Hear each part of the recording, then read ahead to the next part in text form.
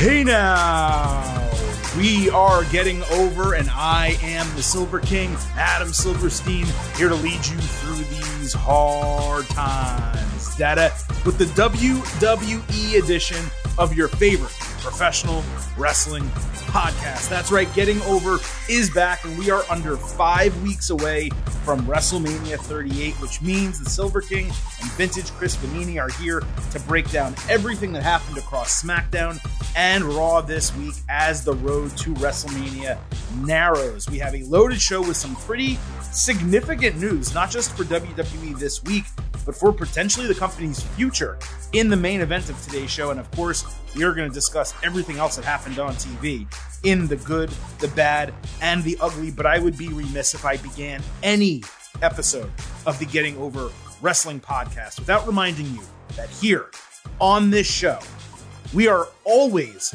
about one thing. Here on Getting Over. It's all about Defiant. So please do not forget, Stop being marks for yourselves and go back to being a mark for me. head on over to Apple Podcasts and Spotify. Leave a 5-star rating on Apple. Also leave a review. Let people know how much you love this podcast. This is our busiest time of the year. As I teased, I guess you could say, on Thursday's show, we got some pretty big stuff coming up here on Getting Over as we make our way not only on this road to WrestleMania 38, AEW Revolution is coming up this weekend, and there's going to be some fallout from that as well. So there's a lot of stuff working here in the Getting Over universe, and I hope that you guys are along for the ride the entire way. Please do not forget those 5-star ratings and reviews. They help us massively when you can leave them on Apple Podcasts, on Spotify. Also, do not forget to follow us on Twitter at Getting Overcast. That way you can know when new episodes are released. You can follow along with us live during all of the TV shows, and you can participate in our pre- and post-show polls for pay-per-views. And that's going to matter this week because on Sunday, March 6th, we have AEW Revolution. So the way our schedule this week here at Getting Over is going to go, of course, today is the WWE episode. On Thursday, we're going to have our AEW Revolution Ultimate Preview. We're also going to discuss NXT on that show. And then on Sunday, 30 minutes before the AEW kickoff show begins, of course, we'll have our live AEW Revolution pre-show on Twitter Spaces. All you need to do is follow us at Getting Overcast to join on that. We'll talk more about that on Thursday. But of course, as soon as the pay-per-view goes off the air, we will also have AEW Revolution Instant Analysis. So a ton of shows this week for Getting Over and plenty of reason to subscribe to this podcast if you have not already. But enough of me. Let's get another voice into the show. Chris Vanini, welcome. It's been a while. I don't think I've spoken to you in a week at this point. Hope all is well. And you know what? WWE, it's been pretty frustrating recently, but I am decently excited to discuss what happened across TV this past week on this show. Yeah, there was some news, in the ring, out of the ring. I thought Raw was solid, not great. And I don't think we've talked since Cesaro sort of left WWE either. I don't know if we wanted to get in and talk how far we want to go into that or not. But yeah, it's been quite a bit since we last talked. That is, something that we can do. It is something else for us to talk about. A little Julia Roberts, Robert Duvall action here. That is something we can discuss. And I did not have it slotted into the show just because I forgot. It happened on a random day so far between episodes that I didn't even discuss it. So yes, before we get to the main event, Chris, thank you for bringing it up. Cesaro is no longer with WWE, combining a number of different reports together here. The news basically is that they could not come to terms on a new deal. Now, this is not that dissimilar, at least the way the story has gone, the way I've been reading it, the way I've heard it. It's not that dissimilar from what happened with Drew Gulak a couple years ago, where you'll remember they were in negotiations, his contract expired. Whether he got another offer or not, I don't know. I'm not sure what ended up being the catalyst, but ultimately Drew Gulak returned. He signed a new contract and was put right back on WWE TV, only missing a couple of weeks. So this could be that for Cesaro. It could be him trying to play a card, maybe efforting to get an offer, let's say from an AEW, bring it back to Vince and say, hey, pay me this or I walk, or, for good. I'm officially gone. I know that, even though his contract is over and he's technically a free agent, they have not removed him off of the roster page, at least last time I checked. So, he hasn't spoken, so I don't know if he is gone, if he is planning to pursue other opportunities, but he is definitely one of those guys, along with William Regal recently, who obviously he was released, William Regal, but Cesaro is one of those guys who I just kind of assumed was a WWE lifer, where it made a lot of sense given the work he's already done, the accomplishments and success he's had, and how he could help the company for the future, not only as just a top-notch work rate guy who obviously can be that guy along with Dolph Ziggler that incorporates new talents and can slot himself into a tag team program and mid-card program or even a main event program when you need him. He's just that invaluable piece of the roster. But also, he is getting up there in years, candidly, and he's done such great work over such a long time. It felt to me like WWE valued him to such a degree, they'd pay him what it took to keep him. Now, we don't know what their offer was. We don't know what he wants, how far apart it is, whatever the case might be. But as of right now, Cesaro is not with WWE and he is a free agent, which means he can potentially go anywhere. Chris, to me, that was a really surprising development. I think to everyone, it was a really surprising development. And, we talk about this all the time when people leave WWE or become free agents. There's some people we want to see elsewhere, like the Miros, right? The Andrades, right, where it made a lot of sense. But there's also a number of talents where I don't want to see them elsewhere, where I think they are not only maybe best utilized in WWE, but needed more by WWE than they would be elsewhere. Like, for example, Cesaro, him going over to AEW, I don't know what that would do for them. I don't think he adds anything to that product, and I don't think he's going to suddenly enter the world title conversation. Whereas in WWE, there's so many different uses for him, if they, of course, used him to the best of his abilities, that you see like, I know I'm going to see this guy on TV all the time. Whereas with AEW, maybe you don't for months at a time. So I don't know, man. What are your thoughts on the entire thing? But that's just initially where my mind goes when I kind of talk about Cesaro. And I did want to lay it out and break down the situation for everyone. Yeah, and he is still on the roster page. I just pulled it up. So that is, and they usually take people down immediately. They do. And, it's a few things. One, this isn't that clearly they don't want to cut him, or they would have just not renewed him. This isn't a similar situation with so many people who have been cut. They clearly find some sort of value in him that they want to keep him. But at the moment, it's not at the level that Cesaro thinks he should be. He's also 41 years old. So he is up there in age, although he is in great shape and doesn't look like a guy who's going to retire anytime soon. But it's not like, a young guy trying to find a spot. He is obviously on the second half of his career. And I think, with Cesaro, the conversation around him it's always this kind of meta conversation of WWE doesn't utilize him the right way. He has all this potential. He should be so-and-so, should be world champion, whatever. We need to get out of the mindset that you're only a success if you became a world champion. Correct. That's not the case. I mean, Razor Ramon never won the WWE championship. And he's a legend. Like there are ways to evaluate people's careers. Cesaro finally got that title shot last year at one of the last Thunderdome pay-per-views, and the match was good. We know we're going to get a good match out of Cesaro, but the promos and everything around it were kind of He's been in this company for a decade now, and it's just not there on the mic, and that's okay. It's not there for everybody. He is an incredible worker who has a role that WWE clearly would like to keep him in. He's won several tag team championships with multiple partners. He's one of the most versatile tag team wrestlers we've had in a long time. So he's had a very good career. I think he can continue to have a good career.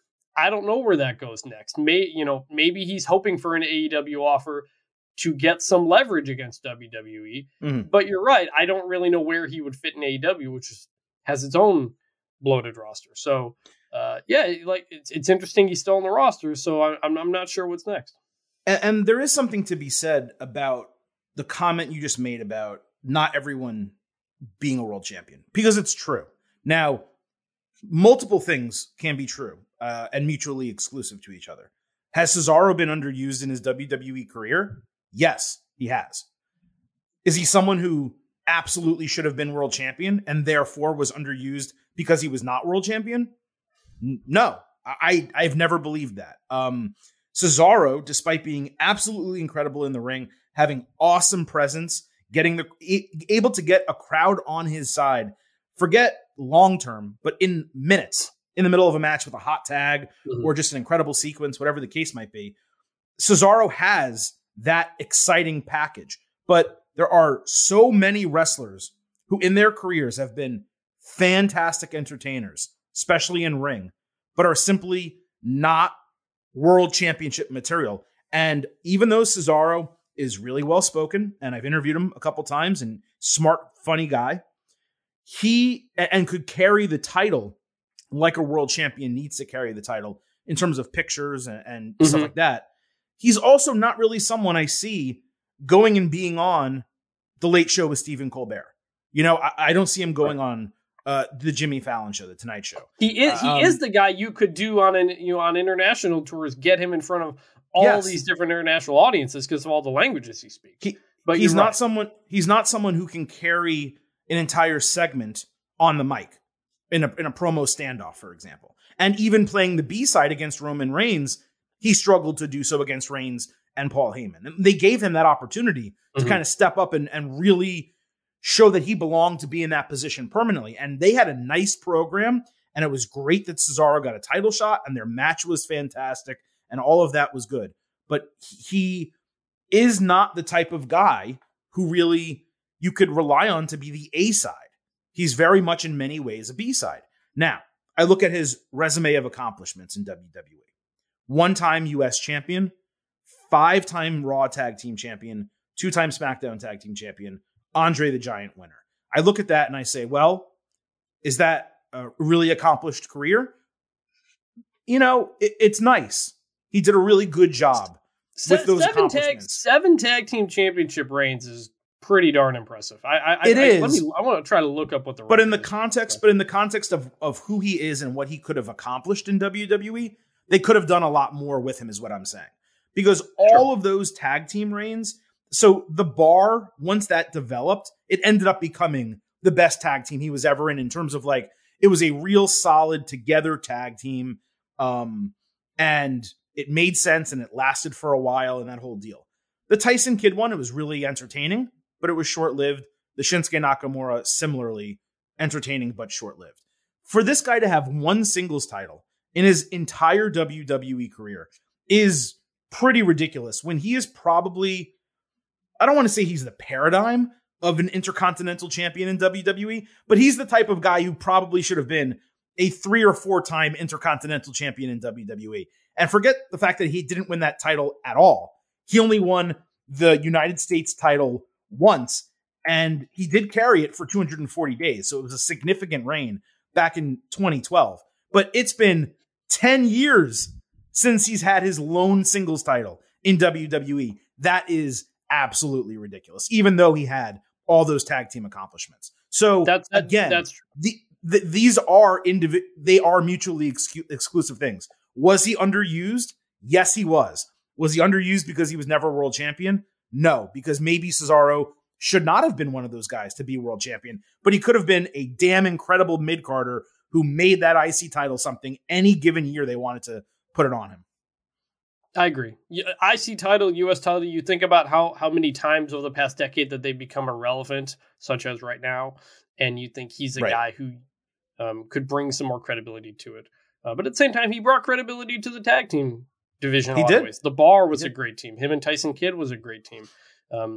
7 combined reigns is pretty darn good. So you'd like to see more, and we'll see what happens next. Yeah, even if you compare him to Sheamus also an incredible in-ring worker. The different ability between those two guys to cut promos and tell storylines on the mic and advance storylines and segments and things like that, it's night and day, really. Just putting those guys, juxtaposing them to each other. That's all I'm saying. But Cesaro, incredibly talented. Wherever he goes, I hope he has massive success. If he does leave, if that's what happens, I would love to see him in New Japan, wrestling in the G1, wrestling in Wrestle Kingdom, Dominion. I mean, I can't think of a better fit than him fighting for New Japan Strong in the United States and for New Japan over, of course, in Japan. But AEW, look, if they want to add him, it's another great wrestler that will have good matches. So that would be awesome. But yeah, I mean, I'd really like to see him back in WWE, especially if they can figure out a way to make him happy. So, yep, I agree. Anything else to add, Chris, before we move on? No, not really. Any other topics you want to throw at me that I forgot to put on the show? No, I just wanted that. Just as we started, that popped into my head. I realized we hadn't talked about it because it was like the day after the last WWE pod, so I figured we should address it. Yeah, no, it was completely legitimate, and it was my fault for not having it in the first place. So I'm really glad you brought it up. But with that out of the way, let's move on to the first segment here, normally on the Getting Over Wrestling podcast, where we slide into the main event. Now, Chris, I decided to make this a solo topic, main event, because there's so much to discuss surrounding, well, the main event of WrestleMania 38, which is now being called the biggest WrestleMania match ever, winner take all, championship unification between Roman Reigns, the Universal Champion, and Brock Lesnar, the WWE Champion. Now, there's a lot to discuss and break down here. I want to save the contract signing on SmackDown and everything that happened on TV. I want to put that to the side a little bit and discuss what I just read to you. The title of this match, which is like so long and convoluted, it's ridiculous. But what it really means, because those final two words that I just said, championship unification, means the winner coming out of WrestleMania will be the WWE Champion and the Universal Champion, but probably the next day on Raw, those will be combined into one title, which I am purely guessing will be called the WWE Universal Championship. We'll see. But look, there's a lot of things that trickle down out of WWE potentially making a unified champion. One brand will be without a main event champion, or the world champion will be working both shows simultaneously. That is, unless they end the brand split, which creates all sorts of complications and would force a lot of talent to work TV twice a week after getting used to for years only working TV once a week.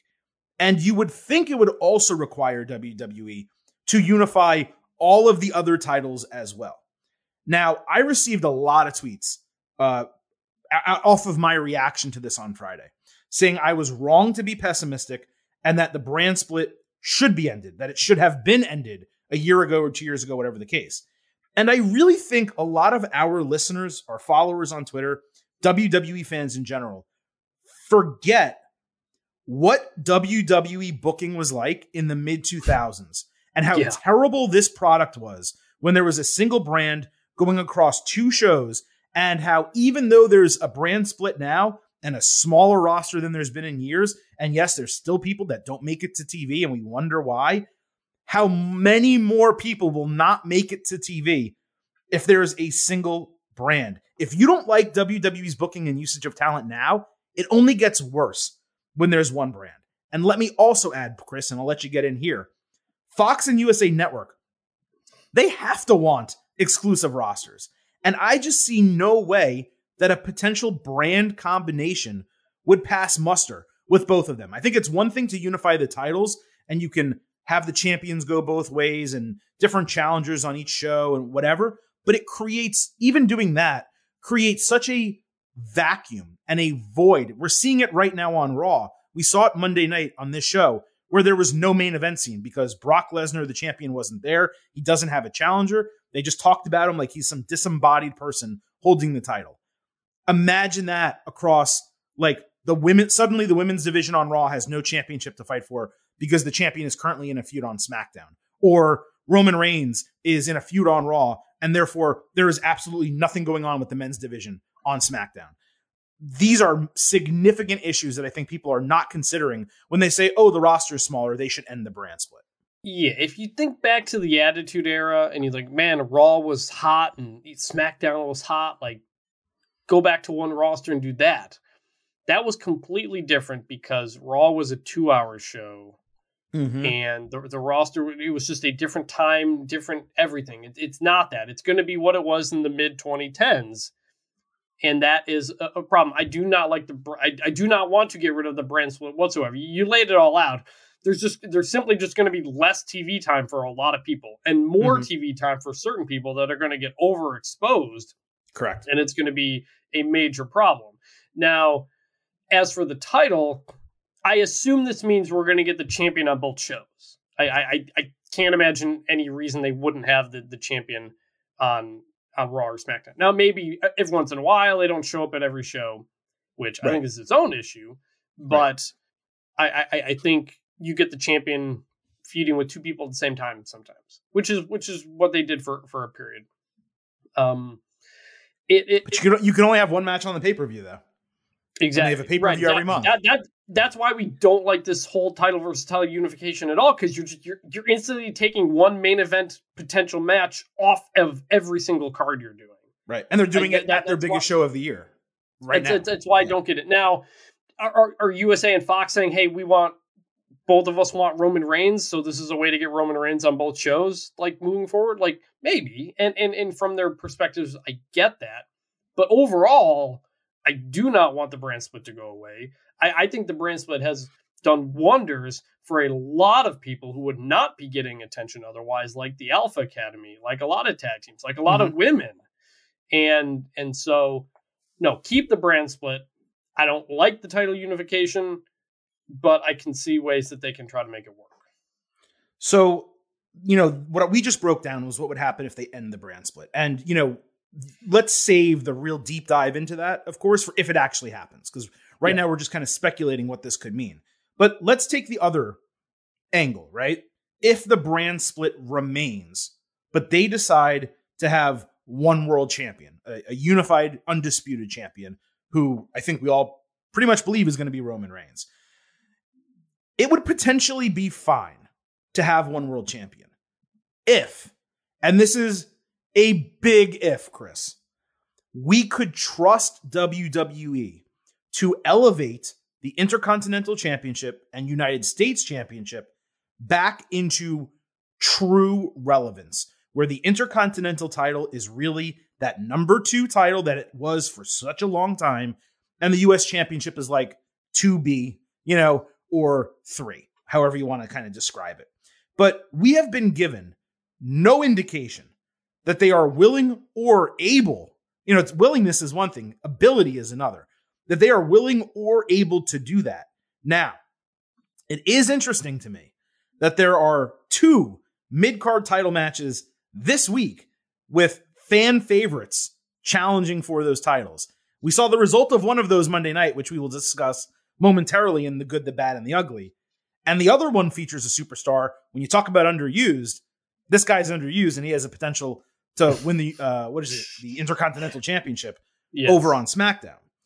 So if they figured out a way to put these titles on strong faces that the fans really like and help elevate them and allow them to start beating people, and then you have monster heels come and take it from them, then suddenly, yes, the relevance of the IC title and the relevance of the United States Championship could allow WWE to successfully have a unified world champion and still have plenty going on in the men's division across the shows when that champion is not on that show. But the problem, Chris, is that they've not proven in years that they are capable or willing to do that. There was that period early in the Thunderdome era where they made the US title like main event type stuff. And they did the same with SmackDown in the Thunderdome with the IC title. With Sami Zayn and Jeff Hardy. And there was a period in Big E too. They've tried a couple times. But as much as you want Ricochet to win the Intercontinental title and be the face of SmackDown, I don't know. I don't know if that's going to happen. Well, I'm not saying he's going to win. I'm noting. I'm noting how interesting it was that they booked both of these matches in the same week. Yes, we know the result of one that we're going to talk about. Yeah, it is. It's partly that. It's partly also that we still have less than 5 weeks to go to WrestleMania. And they got to give us something. We got a tag team title match coming up next week too, so they're trying to give us some more stuff. I do think, and we talked about this after Elimination Chamber, which was WWE is going to have to elevate that mid card on the road to WrestleMania because there's nothing else to do with Brock and Roman, and that's what they did on Monday, and I thought it was a pretty solid show overall. So yeah, there is if WWE tries to elevate the mid card, they can do it. Of course they can do it. They always can do it. The problem is that they always focus so much attention on Brock and Roman in the top championship belt. So I don't know. I'm also curious. Like you mentioned, combining the belts. What do they call it? It'd be really interesting to end the lineage of the Universal Championship when I think they've made it more prestigious right now than the main WWE Championship. Roman having that for so long, it feels like the top championship belt. We've seen the WWE Championship change 3 times in 2022 already. The Universal Championship but over feels the like last a bigger deal. Over the last few years, the Universal title has changed far more often than the WWE. It has. Since Reigns had it. It's just because Roman Reigns has it right now. Yes, it'd be interesting for them to just end it like that, though. Kind of going. I don't know. So yeah, it's got the match has a long name with a long title, and the biggest WrestleMania match of all time is now the push. So we'll see what it is, an opportunity to build everything else below that. But like you said, they have to put in the effort. Sometimes they do, sometimes they don't. Yeah, they have to show that they're actually willing to do that. And we've just never seen that willingness or, like I said, ability from them to do it. Now, there is a third option. And the third option, Chris, is to make the unified title, the undisputed title, whatever they're going to call it, a temporary move. And I'm not sure exactly how they would do it in storyline if they were to do it that way. But they could do something like rename this title the WWE Universal Championship, whatever the case, or just the WWE Championship, and then restart the World Heavyweight Championship or restart the Universal title. This was part of what they did, and the parallels people aren't going to like when I bring it up. But this is part of what they did in 2002 when Chris Jericho became the undisputed champion. And they had some title changes back and forth, I think with Triple H and The Undertaker, maybe. I forgot who or maybe it was Hollywood Hulk Hogan. Undertaker, Triple H, Hogan, Brock Lesnar. It was Hogan. Hogan beat. So yeah. Jericho lost to Triple H, who lost to Hogan, is what happened. Yes. Yep. And that, I think, was also during the transition from WWF to WWE. But get the F out of here. Right. But what happened is they had the brand split, and Triple H wound up on one roster or the other. I think it was SmackDown, maybe. And they literally just gave him the World Heavyweight Championship. They're like, we need a champion on each brand. Triple H, you're now the World Heavyweight Champion. And they handed him the title. Well, to be fair, Ric Flair hands him the title, I think, and then they made him beat somebody for it either later in that show or something like that. I think someone stepped up as a challenger and said that's not fair, and then he beat them. Yeah, and so they had it, and then Triple H won it, yeah. And I think he only held it for like 3 months or so before losing it. But the point is, that was the beginning of Triple H's reign of terror. That was like how it kickstarted in 2002 when they are literally just giving the guy a championship. It was a very WCW move for them to do that. So, but my point isn't to go back in history and talk about what they did then, but to really talk about now. Because what I could see, and I would probably be totally fine with if I knew, Sunday of WrestleMania, April 3rd, that this was going to be the plan for the future, right? Is if Reigns beats Lesnar, he becomes the undisputed champion. He reigns with the title for, let's say, 2 months or so. And they could do a couple really unique things. One is they could use Money in the Bank in July and put a new championship up there and have a bunch of guys compete for it. But the other thing you got to fill out a football stadium. That's one way to do it. It is. The other thing that they could do, which I would personally love, is to basically look at this Raw roster. And what have we been saying about this roster for a long time? Holy shit, it is stacked with men's singles talent, right?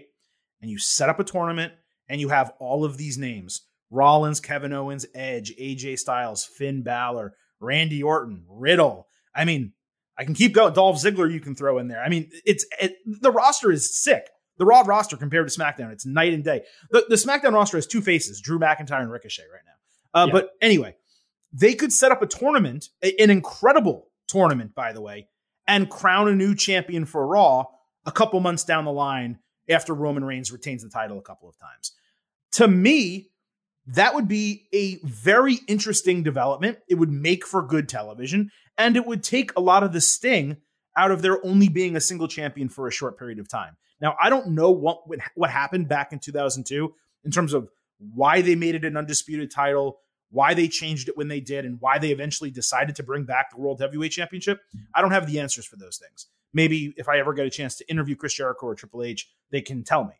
But in this situation, because they have already played the card of we're going to unify the title, that's what I hope happens. I hope they keep the brand split, and a couple months down the line, they reinstall whichever one, the Universal Championship, do a tournament, and crown a winner.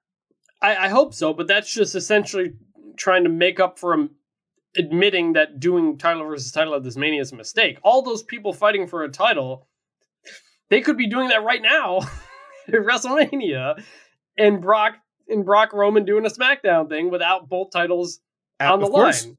So, but we have to address it based on address it based on what's already happened, not what should have right. happened. So that just highlights why we don't like the title versus title unification. And if you're gonna go back, I don't know what's gonna happen. I'm guessing.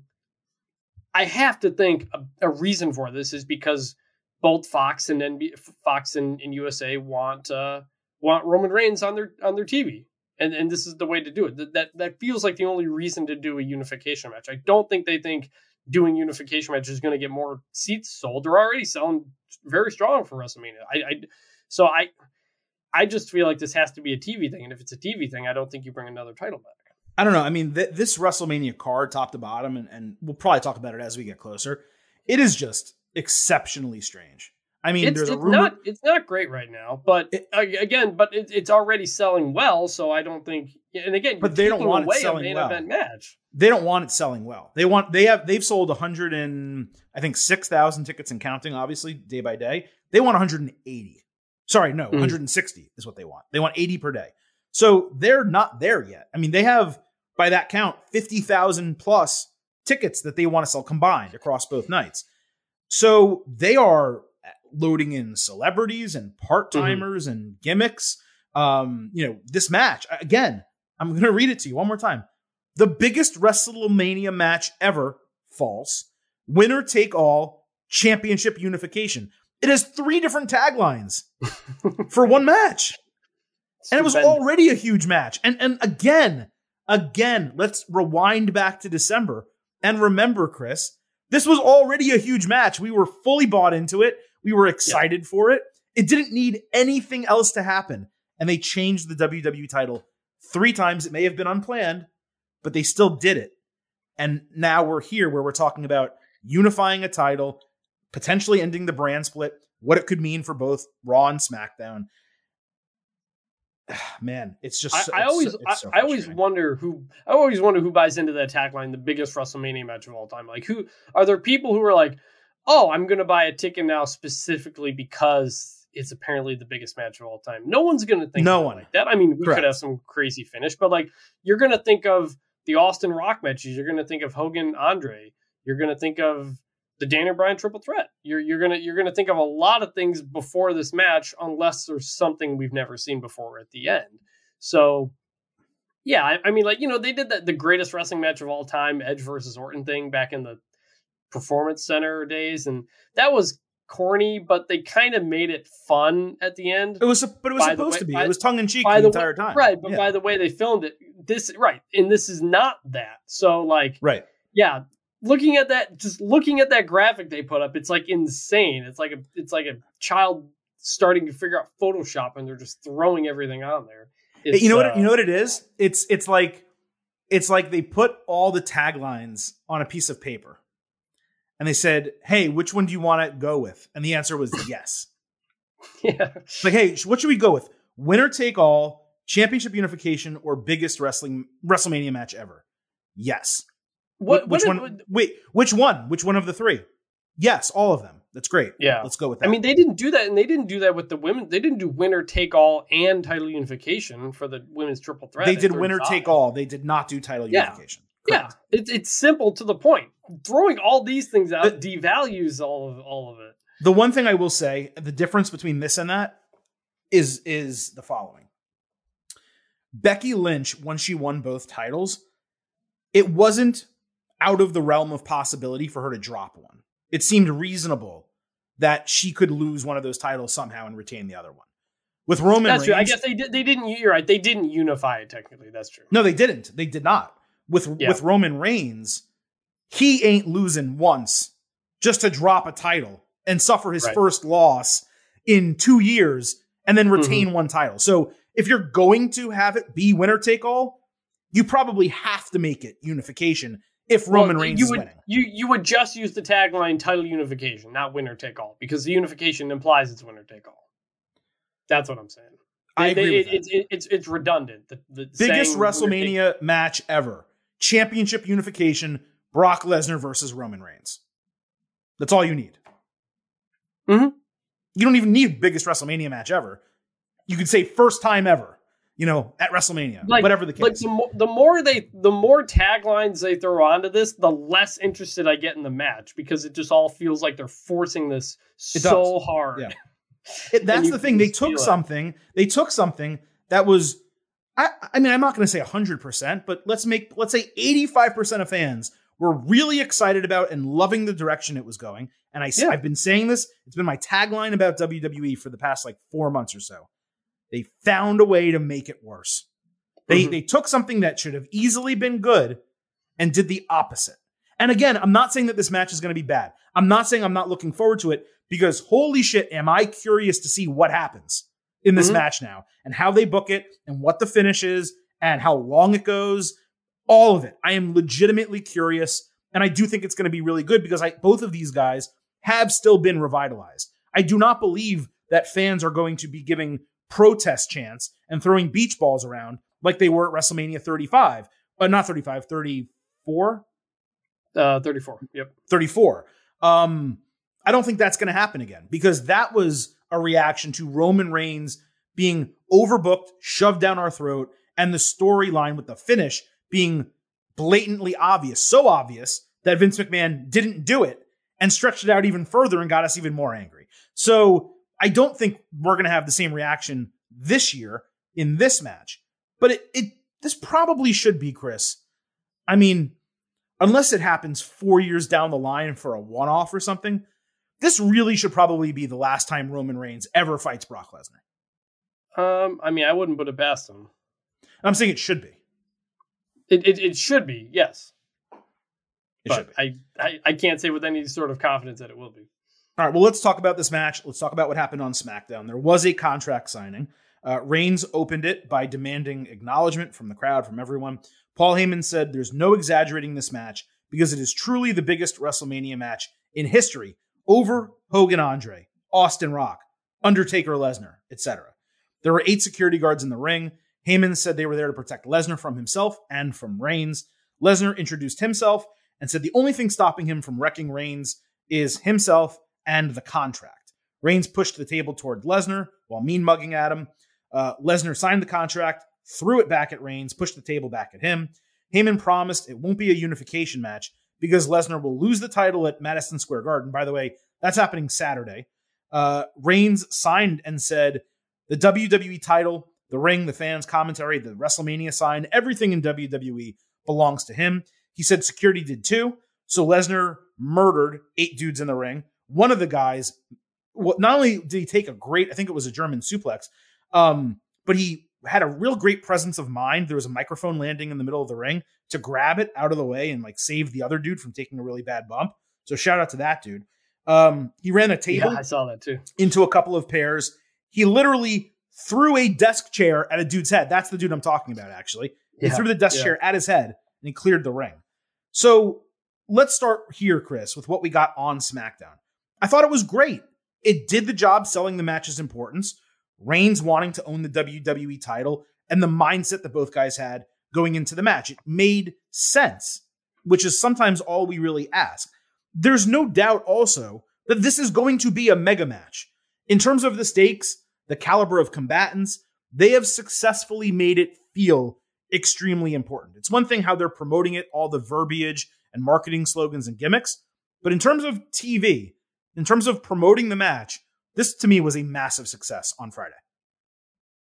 This was a good segment. The only bit I didn't like was Heyman bringing up the Madison Square Garden show again, which none of us care about because it's not on TV. We're not going to be there. And Brock isn't losing the title at a house show. And we know Bobby Lashley isn't going to be in the match.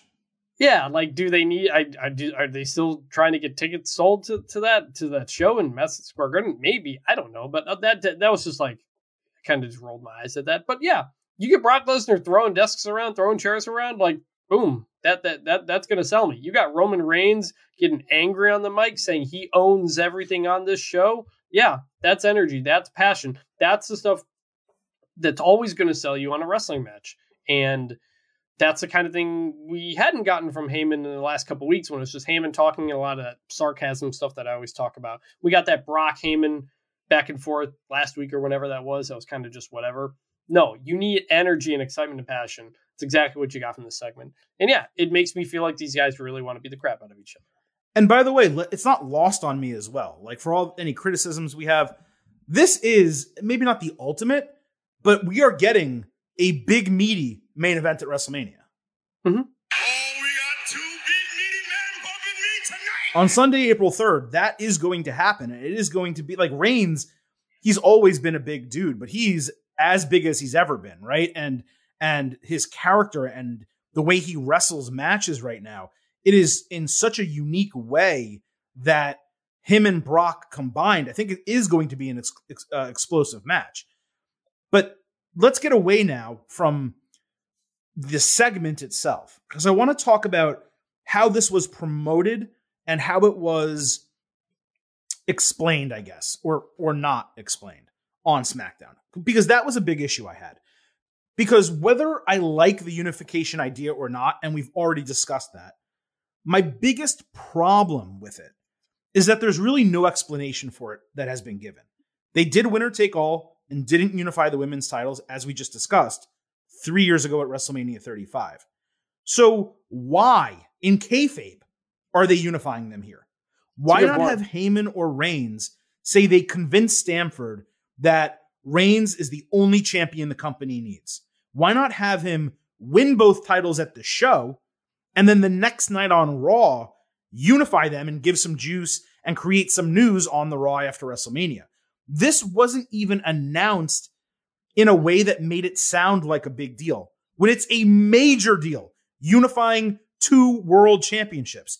It just appeared as a graphic online, and then it was mentioned by Pat McAfee at the open of the show and carried through into the final main event segment of SmackDown. That is my biggest problem with this and with WWE, because despite all of the other things we criticize, Chris, their biggest issue is failing to put their best foot forward in important creative circumstances, especially during WrestleMania season, when there is no excuse. You should be operating at 100% creative capacity, at least for the 6 months leading into WrestleMania. It is not hard to employ the tactics and do some of the things that I just mentioned. It improves cohesiveness in the overall product. It allows the storylines to feel complete. It's like WWE just shrugged it off and did it without any additional thought. And to me, that is what's maddening. Everything that happens should have a reason and an explanation. If you're going to unify the titles, fine. Tell me why and how that came to fruition. Don't just say it as if it's a normal thing that happens in the course of WWE, because it's not. It hasn't happened in a long ass time. The reason the first unification happened was because you had the WCW Championship and the WWF Championship, and it just didn't make sense. So we put them together and create the Undisputed Championship. By the way, I love that the name of that title for that period that they had. Undisputed Champion is a very cool name. When they unified it with Cena versus Orton at the TLC, I don't remember if they ever gave a reason. I think Cena just challenged Orton in order to unify it. But yeah, when this started, when Brock won at day one, and Brock said, "Hey, how about we do title versus title?" He didn't say unification. He didn't say let's make it. They haven't made it clear. Like, just say we are going to determine once and for all who the number one is, and that's why we're going to unify them. You're right that there hasn't really been that. They just decided to start doing it. Part of the promo could have been Reigns saying, "I want to be the only world champion in WWE. You don't deserve to be on my level." It's that simple, dude. Mm-hmm. Exactly. Sorry, go ahead. We haven't gotten that. No, that's exactly it. We haven't gotten them to explain why. We went almost 2 months with them just saying title versus title and not talking about unification. So, yeah. Right, and then they just added something little like that. Yeah. Mm-hmm. Right, and that's my biggest issue by far. It's just that to me makes me, a lot about WWE is frustrating and annoying, and we watch the product and we criticize it, and then I forget about it. I brush it off. We move on to the next week. But this is maddening when you have something so important that you yourself are claiming is the biggest WrestleMania match ever, and you can't be bothered to provide reasoning and storyline explanation for unifying the titles. I think that's unacceptable. Yep, I agree. And it's not even a major thing to fix. It's just a lack of not paying attention to the little things and just simply asking the why. The why is this happening? Like, you just got to take a step back and explain why. You got to set up the why and not just, here's the thing we're doing. It's the biggest thing. Oh, we're also going to unify the titles. Like, you're just throwing stuff on there and not setting it up or not giving us the why. And it's just, it diminishes the impact. Totally. If they imagine them making that announcement in front of a live crowd at the end of that segment. Hey, screw this. I don't want this to just be winner take all, Brock. I want that WWE championship. I want to be the only champion here in WWE. I own WWE. Done. Yep. Done. Okay, we'll add it to, Adam Pearce comes out, they add it to the contract. Boom. They sign it. and that's a sloppy way to do it. You know what I mean? There's a myriad better ways to do it. That's just a sloppy Silver King thinking on off the cuff right now. So just such frustrating stuff. But all right, look, enough on this unification, Roman Reigns and Brock Lesnar, Chris. We got plenty of show left here, and we need to get to it by moving into our next segment: the good, the bad, and the ugly. Showing you the good, the bad, the ugly. When your money get funny and them days ain't sunny, we showing you the good, the bad, the ugly, and this is for the hood. You got to love me. By the way, just because I use a Kanye drop doesn't mean like I'm particularly a massive fan of Kanye West, although I was back in college, no question about it. This Netflix show, Genius, I don't know if you watch it, if it's in your wheelhouse, whatever the case. It's a 3-part documentary trilogy on Kanye West's rise to fame, taping the College Dropout album, joining Rockefeller, that whole deal. It is incredible filmmaking, and I am totally captivated by it. The 3rd episode comes out, I think, Wednesday this week. I've heard it's good. I haven't seen it. I'm generally familiar with Kanye, not a massive fan or anything, but I have heard it's good. So all right, I'll try to find some time to check it out. All right, all good. Let's talk wrestling. The good, the bad, and the ugly. You guys, if you're a first-time listener, which we are getting a lot of first-time listeners, should probably explain how this works. We talk about everything that happened in the week in WWE outside of the main event, and we tell you whether it was good, bad, or ugly. It's pretty much it. Pretty easy segment. So let's talk about the main event of Raw, since we discussed the main event of SmackDown. Edge came out in the final segment, begging for his WrestleMania challenger to reveal himself. No one's music played, and Edge started losing his mind, getting really upset. When suddenly, AJ Styles' music hits. The crowd was on its feet. It wasn't overly loud cheering, but it was on its feet. Styles accepted the challenge. Ed said he wanted the Bulldog, not the tag team bitch version of Styles. He offered his hand. Styles hesitated. Edge attacked him. Styles did get up on him briefly, but Edge ducked the phenomenal forearm and kicked him in the nuts. Edge then did like his catatonic look where he goes crazy. He grabbed 2 chairs. He was ready to do concerto when he stopped, paused, and then did it not once, but twice. Took out AJ Styles with 2 concertos. Now, like I said, the start of this didn't get the reaction I hoped, but man, the follow through here, both in terms of his swing and the segment, was perfect. The Edge heel turn was a necessity, especially if Styles is going over, which I think he probably should. But we got the Rated R Superstar back with that catatonic stare, the crazy hair, a couple concertos. We may even see the Brood entrance again at WrestleMania at this point. I'm not sure how this could have been better given the circumstances. It felt like a throwback WWE moment where you end the show on a high, wondering what's going to happen next, surprised at what you saw just develop in front of you in all of the best possible ways. This is such simple storytelling. It completely worked. And we're getting the match I wanted and speculated about for months. Very, very good stuff. It was good.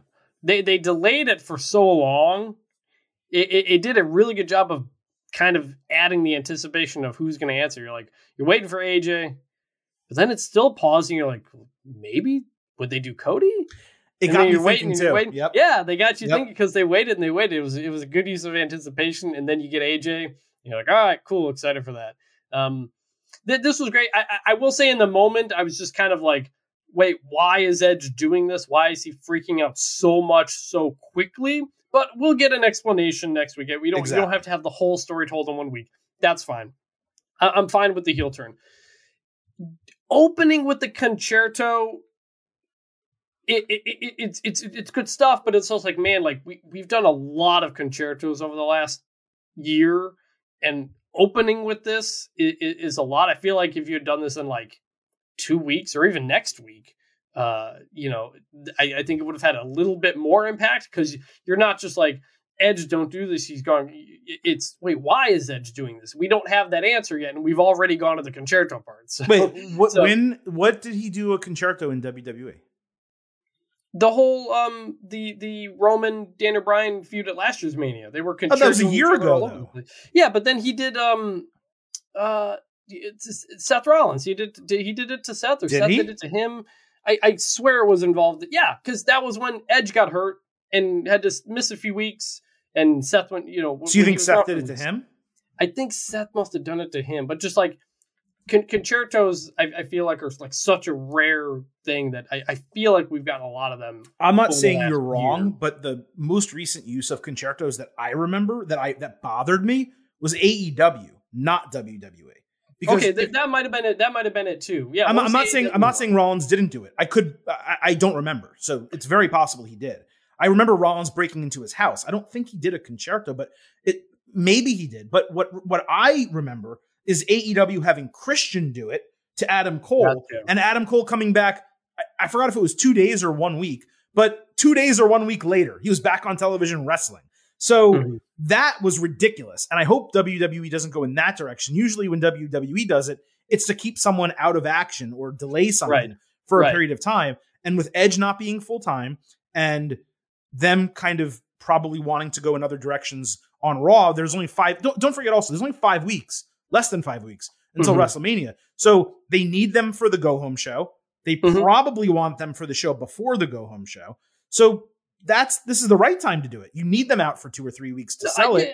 I get it. I'm just saying you could have done a vicious Edge beatdown here, and the next week Edge is like, what the hell, Edge? Why'd you do that? Edge explains why he's angry, and then he takes it to another level and concertos him there. Then you've got 2 weeks of AJ being brutalized. So then when he comes back, and I just think it felt like 2 steps forward without kind of setting the. I'm nitpicking here. I like the segment. It was good. I think you are. I am nitpicking. I'm just surprised they opened with a concerto as the heel turn, because usually you kind of build to those. I'm like the king nitpicker, and I think you're nitpicking here. I am nitpicking. It was a pretty great segment, and given that they want these guys to have time off closer to the show, it makes sense to do it now. Sure. Sorry, I got to. I'm looking forward to this match. Looking forward to more than what they do. Looking forward to this match. I was disappointed because it meant now we won't get AJ for a couple of weeks probably, and I'm like, I want to see more of it. But this slots in as it's a top 4 WrestleMania match, probably top 3 WrestleMania match. For a lot of people, it's going to be number 1, their most anticipated WrestleMania match. Great addition to the card, badly needed addition to the card. Doesn't for me replace a world title match, which we should have another one, but nevertheless, I'm very excited for it to be there. Let's keep going. Ronda Rousey opened SmackDown with Michael Cole for an in-ring interview. She got some chance and gave some babyface answers to canned questions. By the way, Hershey, Pennsylvania, sold out for SmackDown and loud. Kudos to them. Okay, really damn good crowd that night. But this whole thing wasn't particularly exciting with Ronda. Charlotte Flair teased her about losing and going home just to make another baby. Then Sonya Deville, who, by the way, is still an authority figure in WWE, attacked Rousey from behind, distracting her enough so that Flair could slam her knee that's been surgically repaired into the post. I think on TV they said it has been surgically repaired 7 times. I couldn't find that anywhere. Whatever, she slammed it into the post a lot. Rousey is going to fight Deville one-on-one last week. Adam Pearce made that declaration, and Rousey in the moment still wound up monkey flipping Deville and kind of getting up on her a little bit. For me, there just was not a lot of energy or enthusiasm to this whole thing. There were no lines that popped me. Maybe Flair's was okay. Wasn't really enough. Didn't pop the crowd. And nothing happened that was even semi-memorable. Rousey later said she would show Deville what happens when authority figures step out of line. I did not think this was offensive in any way, but from a grading standpoint, I actually do have to lean bad here. It was a little disjointed. I thought the interview with Cole was good. I thought this was the best presentation of Ronda, where you can kind of just stand around and someone asks you questions and you respond to them. They're clearly trying to work her and help with her, and she's getting better. She's still not projecting enough with her voice. She's still just kind of talking like a normal person talks, but it's getting better. And yeah, and the crowd is behind her. I have to credit WWE for that. The crowd is behind her. But the Sonya part, it's like they're treating her like Sonya is one of Charlotte's stooges. Mm-hmm. And that's the issue. She's the authority figure. She has higher rank than Charlotte. There's no real reason that Sonya's doing it. Sonya didn't sneak attack Naomi, and she hates Naomi, for all those months. So it just, like, I get the idea. Hey, we want to get Ronda in a match before Mania. Let's get some of the rust off. It'll probably help the rating. I want these megastars to be wrestling on TV before Mania. So this is the way to do it. So it's just weird that Sonya's the one when she's the authority figure. I'm going to give it a slight good because I get what they're going for and it makes sense.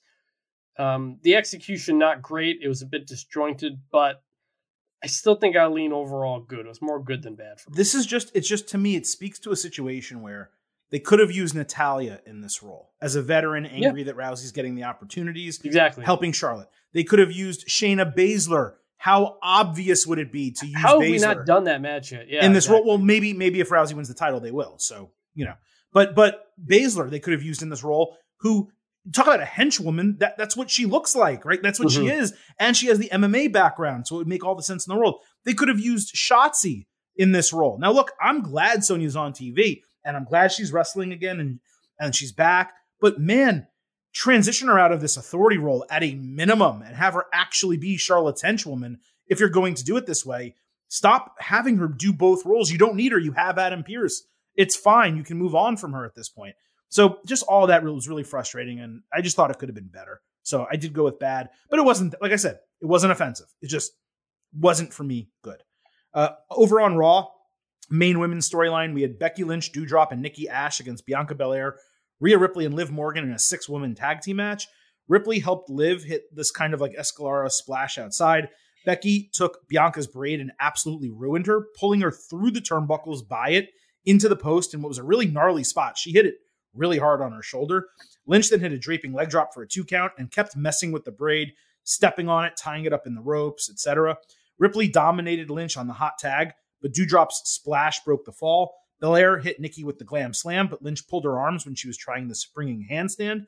So Liv hit a tope suicida only to get pounced outside. Ripley dropkicked Doudrop. Nikki hit a crossbody on Ripley. Lynch grabbed Belair's braid to break a fall on Nikki. Then Bianca smacked the ever-loving shit out of Becky with her braid.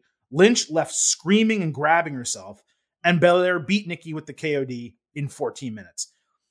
From a wrestling standpoint, this wasn't necessarily an incredible match, but it was a lot of fun, bell to bell, with the right person winning and the right person losing.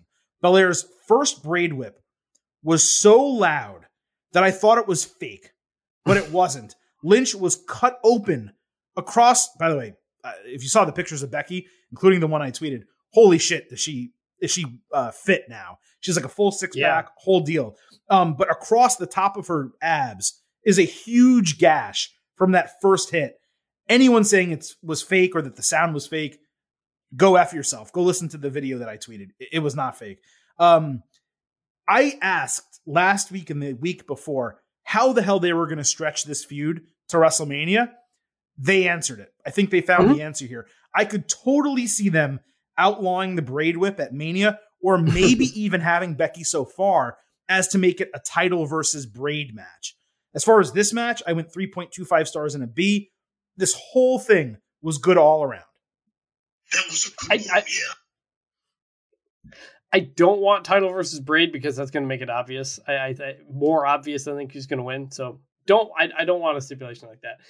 I want a stipulation where both people have something serious to lose, because that makes it more interesting.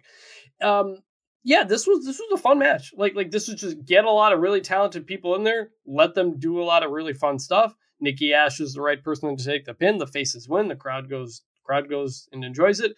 Becky is heelish for sneaking out of there. She got a little bit of comeuppance on there. And yeah, this was great. And obviously the hair whip the noise is not fake. They can't even get the Sami Zayn Caliprod buzzer to time up correctly. You think they're going to get the whips to time up correctly? Of course not. Yeah, that's real. 100%. We've seen her do it before. And whoa, man, like I always think like if Bianca turned heel, like you could make the braid a heel thing. Oh, she would be such a great heel. Oh my God. And she was for a short time in NXT. Because I mean, you can like, it's technically not for an object, but she could put something on the end of it. And I don't know, but it's good that they only break it out periodically and in big spots, because the idea is that cheating or is it not? Mm-hmm. Well, she's the face. She's not going to do that. She's going to compete with honor, essentially. And so she doesn't just whip everybody. So yeah, this all worked. This was great. Added some heat to Bianca and Becky, which we weren't sure how they would be able to do, and nailed it. This is great. Totally entertaining start to finish. I had a really good time watching that match, just like as a wrestling fan. It's one of those things. It was all good from start to finish, top to bottom. All right, United States Championship. Damian Priest defended against Finn Balor. This was the main event match on Raw. It wasn't the final segment, but it started, I think, at 10:30 or so. The bell rang, I think, at 10:30 or so, and they got a good amount of time together in the ring. Now, preceding this, Balor made his entrance, and he stood in the ring for like 20 minutes, 15 of it by himself, and 5 of it with Damian Priest waiting for this match to start. There were like 4 different video packages, 2 commercial breaks. Absolutely ridiculous. There was a Vince McMahon Austin Theory segment in between there, all while he was in the ring. All while he was just standing there. We've talked about how they stagger this to try to like do the show.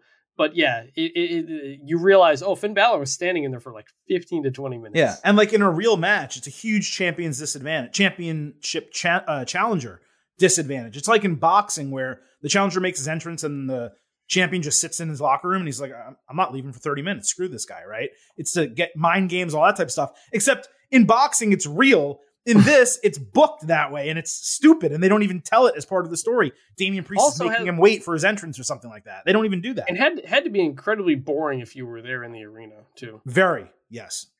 Absolutely. In fact, I'll use this I was going to note this at the end of the show. SmackDown is in Miami this Friday, and I was going to go with a buddy.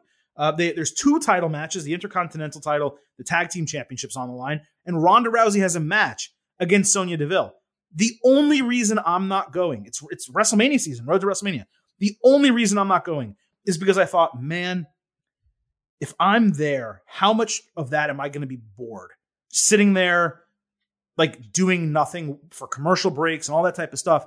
And I couldn't justify driving, 75 minutes to an hour and a half in traffic, both ways on a Friday night to be bored for half of the time I'm there. I couldn't come up with it. It is, but also it is SmackDown. It's not Raw, so there is less of it. And because true, but SmackDown now, what have we been saying on this show for months? SmackDown has sucked recently. Raw's been pretty entertaining. It has, but you just listed off the things that are going to happen. It's going to be a major SmackDown. It's not one where they're going to mail it in. But that's what I'm a wrestling fan who has a wrestling podcast where WWE hardly ever comes down to South Florida, and I'm still not going. That's the point I'm making here. I know, but I'm saying I would go based on those reasons. If it was a Raw, I'm still, even though Raw has a stacked roster, I'm still generally on the fence about going to Raw because one, you don't have Roman Reigns, and two, it's 3 hours. For a SmackDown with those type of matches, I would go. I think you should reconsider. The SmackDown, first of all, it's the Viking Raiders and the Usos. It's been a terrible zero. It's going to be zero storyline feud. It's an Intercontinental Championship. Two guys I like, Sami Zayn and Ricochet. Again, zero storyline feud. They just did it last week, and it's Ronda Rousey who's she's gonna beat Sonya Deville in 3 minutes. So it's not like it's some like grand card where Roman Reigns is fighting Daniel Bryan in the main event for the WWE title, where I'm like, or the Universal title, where I'm like, I have to go and see that. This is a mediocre card that's been built up as pretty decent because 2 titles are on the line. But again, it's an hour and a half for me basically each way with traffic on a Friday night, which means traffic could be worse going to a downtown area. It's not, I don't know how close the arena is to you, but it's not a 25 or 30 minute drive down the street. Yeah, it's very different. So my point is there's so much working against it that the tipping point was, man, if I'm just sitting there watching commercials for 45 minutes, I'm going to be pretty pissed while I'm there. Yeah, no, it's especially for Raw. Like, yeah, I can't imagine what it was like sitting through all that while Finn Balor's standing there. Like for Dynamite, the matches at least happen mostly during the commercial. And they do other things to entertain. Here, I couldn't justify it. Anyway, let's get to why we're actually talking about what we're actually talking about. Damian Priest, Finn Balor, U.S. Championship. They traded signatures on a couple occasions. Balor hit Sling Blade and his missile dropkick, but missed a coup de grace. Priest hit 2 roundhouse kicks and South of Heaven for a 2.8. Balor countered the Reckoning into a Sling Blade, which was done really nicely, by the way. Hit another shotgun dropkick. This time he actually hit coup de grace, and he won the United States Championship for the first time in his career in 11 minutes. Priest said the crowd carried Balor. Then he turned heel. He promised to win the title back before attacking Balor, and it ended with a razor's edge into the announce table. Balor bounced off of it in a really sick spot. Priest then did the too sweet gesture as he walked away up the ramp. The match was good, not great. 3 stars and a B-. Both of these guys can do better and have done better. I've seen it. There was similar booking with Balor and Bobby Lashley trading the Intercontinental title a couple years ago. I forget if it was ahead of WrestleMania 35 or 34, but they traded it twice and then they ended up having like a rubber match at WrestleMania. So it irks me that it's a contrived storyline in that way, using the same person in Balor. I really hope the rematch happens on TV and we get a multi-man match for Mania, given all the talent that I just talked about that's available on the Raw side. That would be ideal. But the match was solid. The title change was a worthy idea. Priest's heel turn was actually done pretty nicely.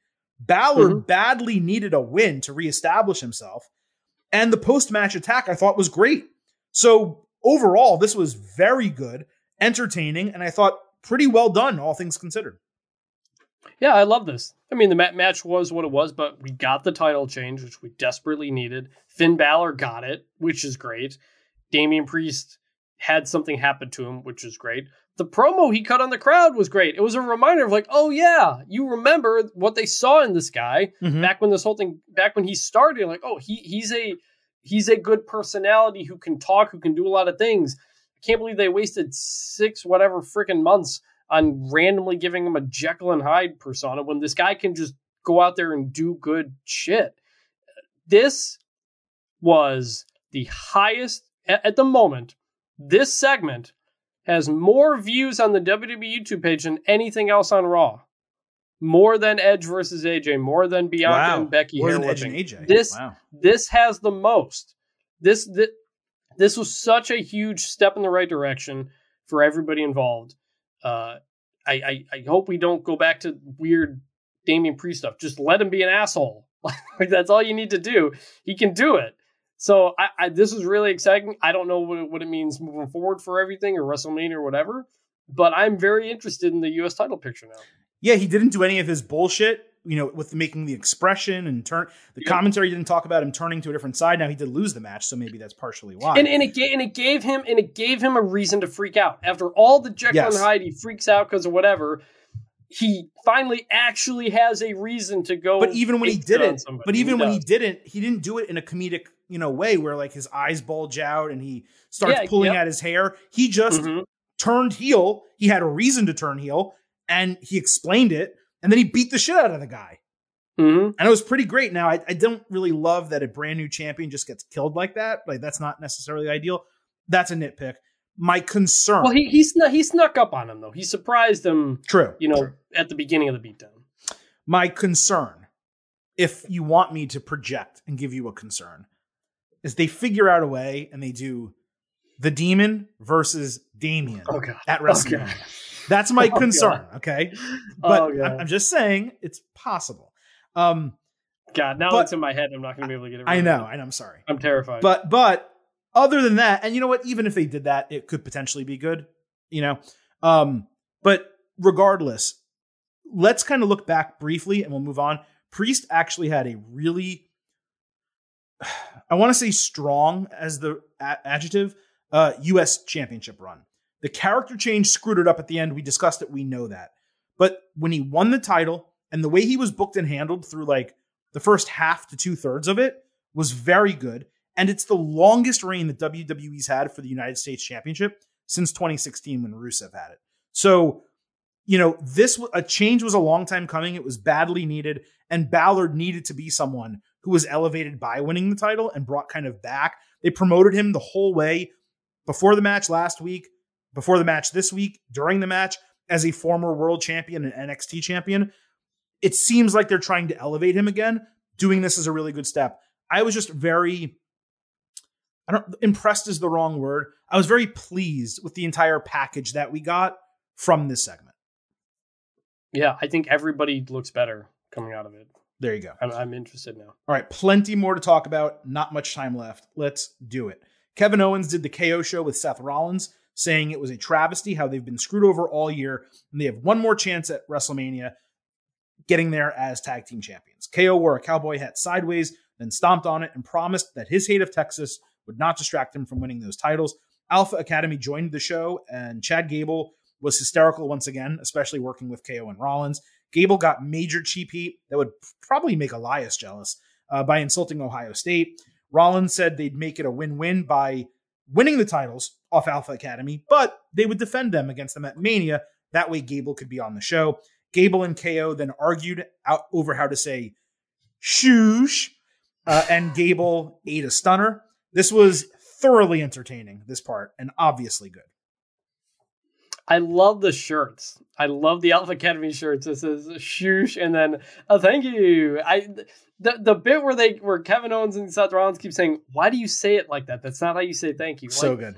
The two of them are so good at the little things, improvised or not, just like little comments that are hilarious. This segment was really fun. It set up, obviously set up the match and everything, but starting off the show and you doing it this way, I'm enjoying Kevin Owens and Seth Rollins together. We'll get into whatever Mania is going to be, what they should be doing, but for what this was really fun. So we got a match afterwards. Alpha Academy against Rollins and Owens in a non-title bout. Otis missed a Vader bomb. KO off the hot tag hit a cannonball in the corner and then off the ring apron. He did another one into both guys. Then he frog splashed Gable off the apron before getting leveled by Otis outside. Rollins hit all of his signatures for a near fall. KO blind tagged and nearly got a near fall of his own. Otis avoided a stunner, squashed KO, and hit the Vader bomb on him. Gable followed with a moonsault as Rollins broke the fall. Gable then countered a stunner into a German suplex, but KO avoided a second moonsault. They combined for a pop-up buckle bomb, stunner, and stomp for the 1-2-3 to beat Gable. And they got face cheers, KO and Rollins, after the bell. And they also celebrated backstage with a short promo.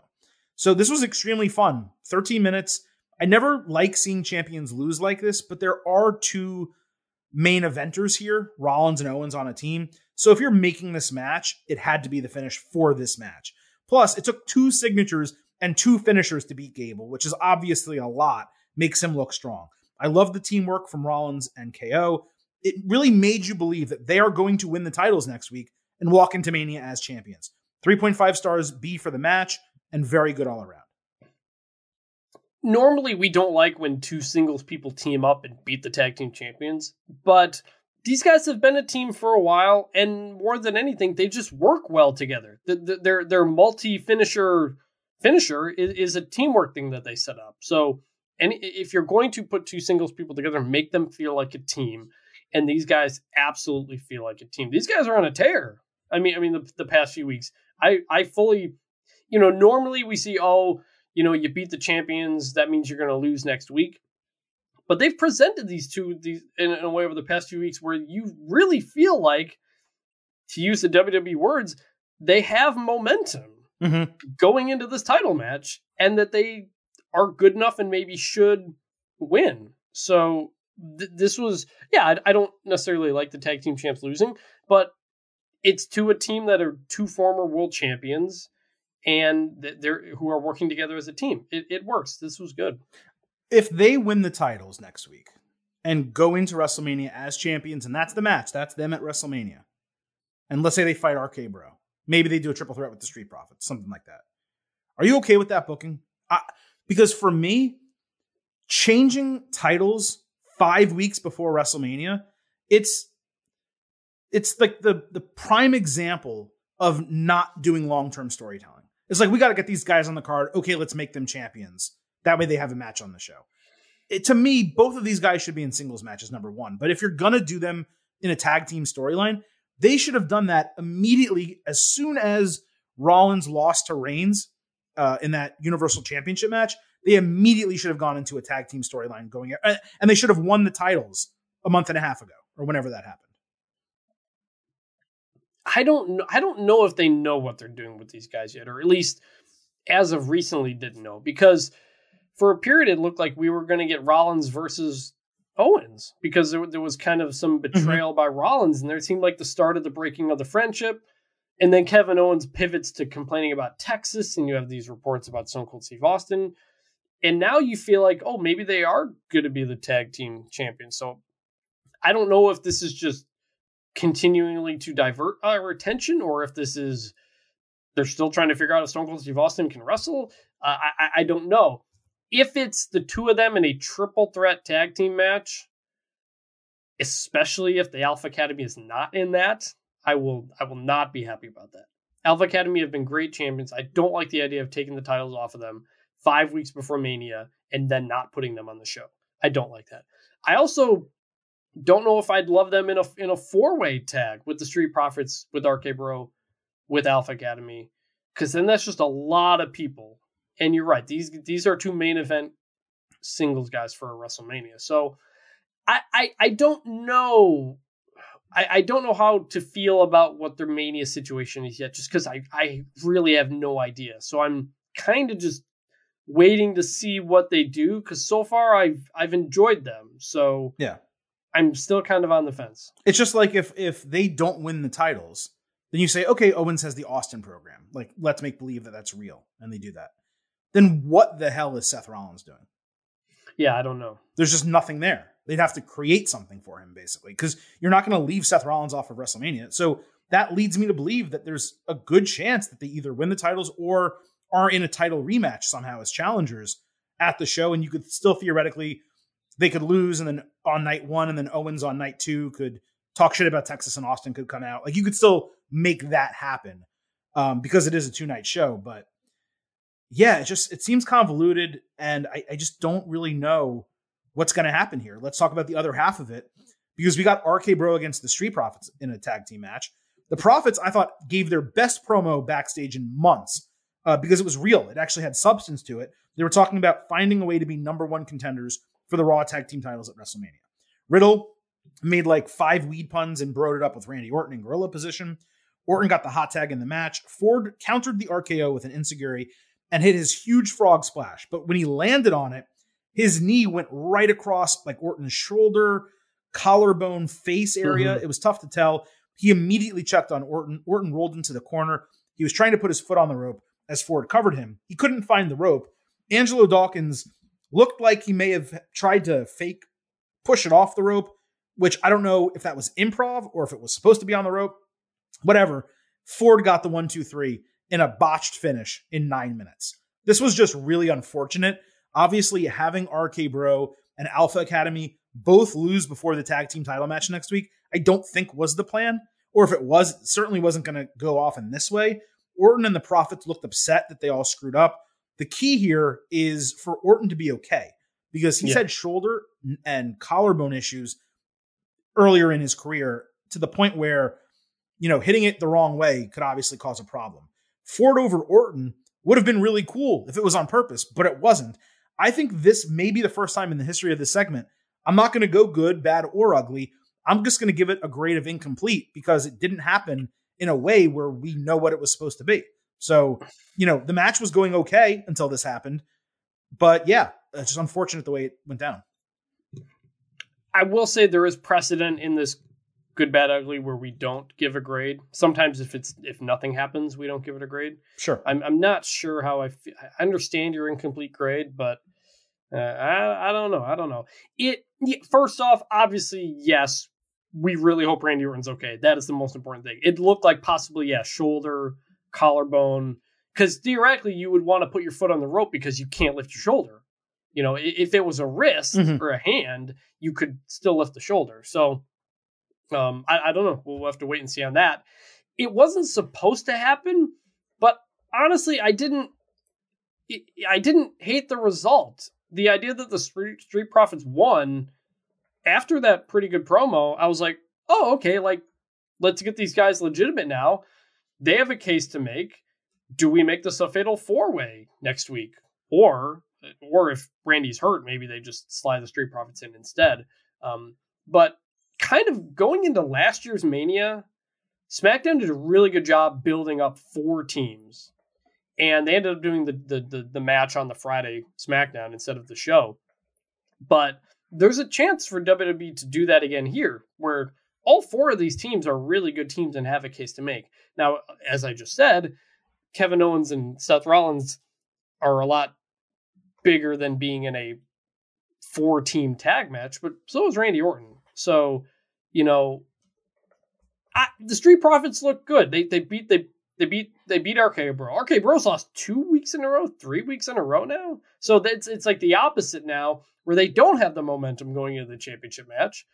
And it makes me curious about the match next week. So obviously we hope Randy Orton's okay. They botched the finish, but I think there's a lot of ways where you can spin this into something better. Yeah, I just don't know exactly what they're going to do. Next week, obviously, with the title match is going to provide a lot of clarity, so we don't need to spend too much more time on it now. But it certainly was a situation where I liked what they were doing, and then I saw this, and I was like, I don't get this. And I want Street Profits at WrestleMania. I want RK Bro at WrestleMania. I want Seth Rollins and Kevin Owens at WrestleMania. And I want Alpha Academy at WrestleMania. Do they just do a fatal 4-way match? It's very possible they do that, right? Can they do a triple threat with any incarnation of those 3 teams, any combination of those 3? Yes. What's the one team that would get left out? I think it would be Alpha Academy, unfortunately, which would be absolutely absurd if that's what they did. So, look, there's numerous things that can happen. We just don't know. I'm going to pause on it and say we'll talk about it later when we know more, probably next week. Sami Zayn celebrated his Intercontinental title win as justice finally being served. He promised that the conspiracy theory against him was real despite him overcoming it. Sami said Shinsuke Nakamura could get a rematch, but he shattered his knee. Zayn issued an open challenge, and Johnny Knoxville came out to crash the party like Sami Zayn crashed his red carpet. He got Johnny chants. He did, from the Hershey crowd. Knoxville wanted a title match. Zayn said he doesn't belong in WWE. Knoxville questioned his manhood, and fans chanted. Sami got in his face and said he's not worthy, as fans chanted again. Zayn attacked and hit, but really missed a haluva kick. Then he actually did hit a second one. Zayn later apologized backstage to Adam Pearce for, roughing up a celebrity. But Pearce got fired up. Ricochet stepped up for a challenge, and he was granted a title match next week, even though Sami was protesting. So I'll judge this segment on its merits. It was good. The promos worked. The crowd was hot for it. And it was easily their best in-ring interaction in WWE so far. I'm just begging WWE here. Please, for the love of all that is holy, do not give Johnny Knoxville an Intercontinental Championship match at WrestleMania. In my personal WrestleMania 38 card last week, when I booked the damn territory, you were here for it, Chris. I had Ricochet in the match with Sami Zayn with Knoxville in his corner. Now, if they do something like that, whether Ricochet goes in as champion because Knoxville costs Sami the title or they rematch it, whatever the case, I'd be okay with it. It would just be such a shame to let Knoxville challenge for what should be a top 2 title in this company. So again, the segment was good. Straight up, it was entertaining. But I am massively pessimistic for this entire thing. Yeah, I'm cautiously pessimistic, if that's a thing. It was kind of like the complete opposite of the US title, where it's like we have a title change, suddenly shit's getting real. I'm interested in the US title picture now. Intercontinental title, we have a title change. And Johnny Knoxville is challenging for it. I'm concerned. The segment was good. Johnny Knoxville, very over, gets chance. It kind of just stands and moves naturally in the ring. He's not a wrestler, but he stands like he belongs in there. Mm-hmm. And we're going to get a Ricochet title match, which is good. So for right now, it's good. I am with you, and we've said it before. Yes, no Johnny Knoxville title match. Please put him in the corner for somebody. It's the easiest thing in the world. You do that. You can get him on the show, have him do a rough spot, and Johnny Knoxville does a move or something. I don't know. Do not give him a title match at Mania. Correct. But this was good. Someone tweeted at me, Silver King, why were you okay with a kid winning the Raw Tag Team title at WrestleMania if you weren't okay? And I'm not going to call this person out. If you're not okay with Johnny Knoxville challenging for the Intercontinental title. Well, really quick, 2 reasons. One, it's the Intercontinental title, not the Raw Tag Team division, which has been garbage for a very long time, the way WWE treats tag teams. 2, the kid didn't win the title. Braun Strowman won the title, and the kid was with him. And 3, I wasn't okay with it.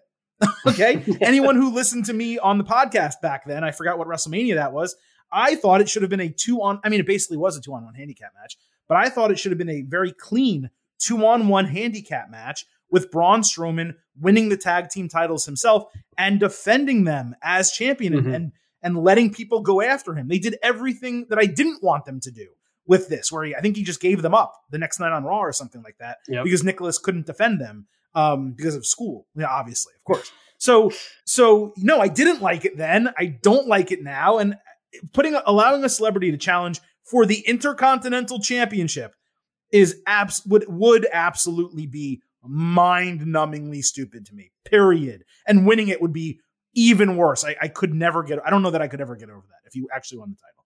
All right, let's move on here. Sasha Banks fought Shotzi Blackheart randomly. Naomi made her entrance before the bell and danced with Pat McAfee. Banks quickly hit 2 of 3 Amigos plus a Meteora and a new pendulum codebreaker move. That was pretty cool.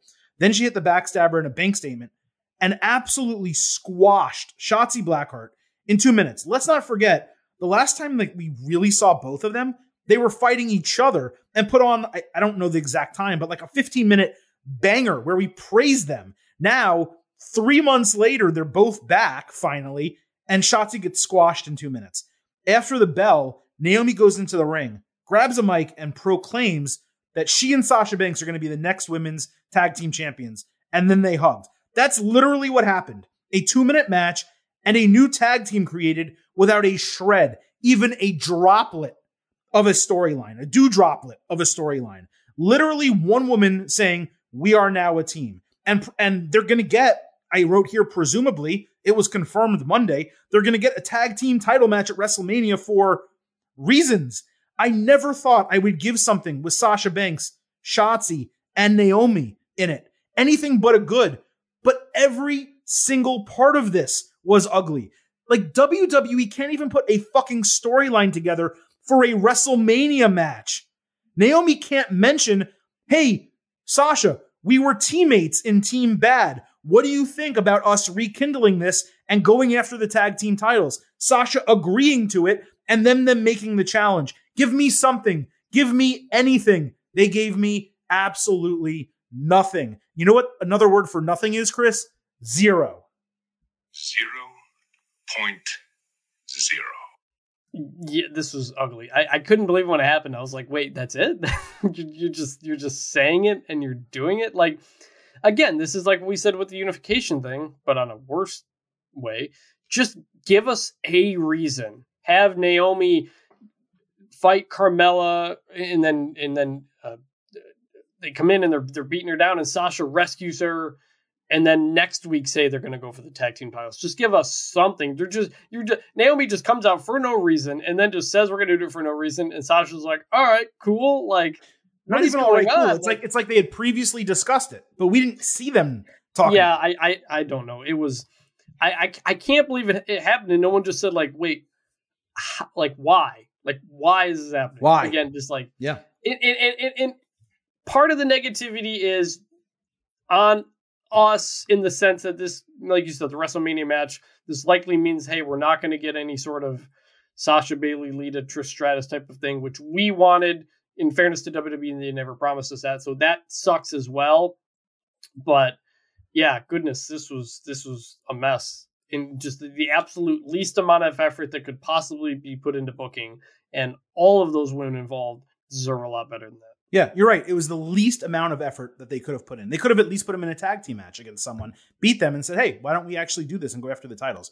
A million ways that you could develop a storyline in a single show, and they chose none of them. And again, you still got 5. You got 5 and weeks. You have 5 weeks left. Yes. It's not like you needed to do this now. You could build it up. You had some time. Yeah, maybe they could have each individually lost matches and said, hey, what if we team up? Like, there's so many ways they could have done it. You're right. They just threw it out there. On Raw, Carmella and Queen Zelina accepted the challenge because there's no other tag teams in the division. Mella basically said when they retain the titles at WrestleMania, she's going to bang Corey Graves in the middle of the ring. She seriously said that. I laughed at that, which is the only reason I'm giving this a bad instead of an ugly. I just wish there was a shred of storyline here. There's none. On Raw, it was bad. On SmackDown, it was ugly. Real quick, this is a reference to, we haven't talked about it here. We're not going to watch it. We're not going to talk about it. The Carmella and Corey show, which I think is on the WWE YouTube channel. It is, yeah. And the entire trailer preview for the show was just them talking about having sex and making jokes. So Carmella's building off of that, which I get, but it didn't make me want to watch the show. I haven't watched the show yet. I'm probably not going to, but I just wanted to note that. Sure. New Day versus Los Lotharios on SmackDown. New Day rode an ATV that was a gift from Kofi Kingston to Big E for his birthday. Big E got the hot tag and took down Angel Garza for the 3 count, but Humberto Carrillo broke the fall. Angel countered SOS and took Kofi Kingston down with a suicide dive right to his face. Angel had every chance to win, but got distracted by the ATV. He literally just at ringside was staring at it for no reason. Big E took Humberto down outside. Angel super kicked the life out of Kofi. Then Big E got into the ATV and threatened to run over Humberto. That somehow distracted Angel, who believed that Big E might murder his cousin in front of a sold-out crowd in Pennsylvania, and New Day won with midnight hour in 11 minutes. Don't get me wrong. The work in the match was good. It was a fun match that got the crowd hyped. This is the 3rd time we've seen this match in 4 weeks, and the stupidity of the ATV, it took me out of it on 2 different occasions. I'll go ahead with 3 stars and a B- just for the wrestling. I'll say good just for the wrestling. I was going to give it a bad. I didn't really care about this at all. This is 3 straight weeks, I think? 3 and 4. These teams have fought for no reason whatsoever. There was the attempted murder by the face as a distraction. Yeah, this was a bad, man. What the hell are they doing with New Day and Big E 5 weeks away from WrestleMania? Good Lord, man. It's just, it's unbelievable how they're completely not a factor at all. It's just, it's unbelievable. It's wild. And I thought Xavier Woods had been cleared, but he's still not there. I just don't know what's happening. It's weird. They had Sheamus and Ridge Holland talk to New Day about the ATV backstage. I could not figure out what they were saying or why they were angry when New Day drove off. I presume this is a feud they're building, but what a silly and ridiculous thing to base it around if that's the case. We'll talk more about that next week. Drew McIntyre fought Happy Corbin, or he was scheduled to fight Happy Corbin. Actually, he was scheduled to fight Madcap Moss. Let me get into this convoluted story for you. So Corbin laughed at Madcap Moss backstage for the Alabama Slam shot, where he almost broke his neck at Elimination Chamber. WWE had announced a McIntyre and Moss rematch which we don't want to see and have already seen twice now. But Corbin said he's going to fight and that they're going to give away a WrestleMania match free on television, McIntyre or Corbin. They literally ring announced Corbin as undefeated. Again, he's 3-0 in singles matches since October. Corbin reiterated on the mic that them fighting is a WrestleMania match, and then had Moss take his original spot. They double teamed McIntyre. McIntyre hit the Glasgow Kiss, and then Moss hung onto the ropes to avoid the Alabama Slam. McIntyre dominated and was ready to win with Claymore when Corbin distracted. Moss ran him into the post and hit a DDT for a near fall. Moss ran the ropes 3 times, but McIntyre stood up and hit a Claymore in what was a pretty cool spot for a win in 7 minutes. Again, there's something about McIntyre and Moss. They really do work well together. They do in the ring. Yeah. And I'm truly stuck between good and bad because that storyline I just read you is as convoluted as something can be. I mostly hated SmackDown this week. So I guess I'll go with bad instead of good because it's really right on that line. McIntyre Corbin is not a WrestleMania match.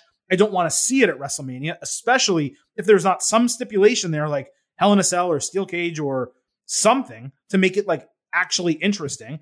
And the fact that they even booked and gave us McIntyre Moss for the 3rd time and again doing it on SmackDown, it was maddening. This was bad.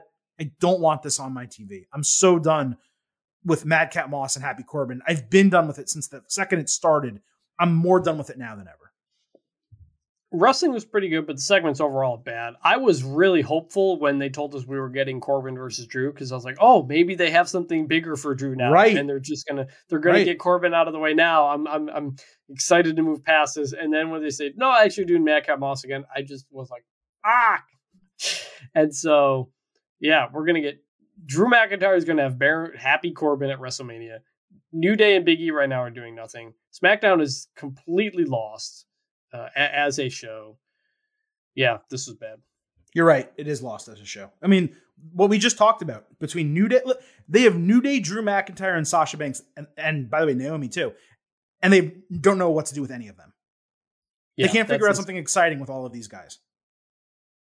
They couldn't have turned Drew McIntyre heel maybe and had him go against Big E. Or who the hell knows? They could have figured something out. We don't need to get into. We're not going to get into the whole thing here. But I just want to say, compare that, not knowing what to do with Drew McIntyre, Sasha Banks, Naomi, Big E, New Day at the moment. Compare that to AEW just being like, you know what? Let's just put Daniel Bryan against Jon Moxley because people want to see it happen with a good storyline. Like, yeah, but imagine if they just said, hey, let's have Drew McIntyre turn heel or Big E turn heel or something.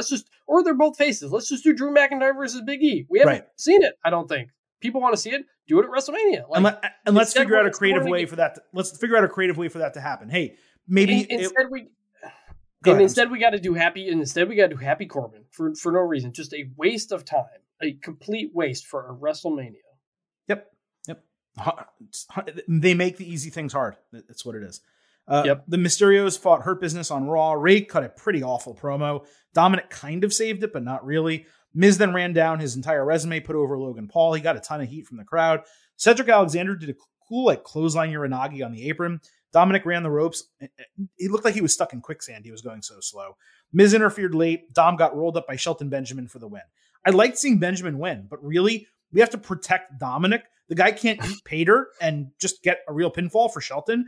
WWE insists on half-assing wins like this, and they did it in the next one we're talking about, which is even worse. I'm actually going to go with good because there was nothing offensive here, nothing particularly bad that happened, but man, it's the little things that could be so much better.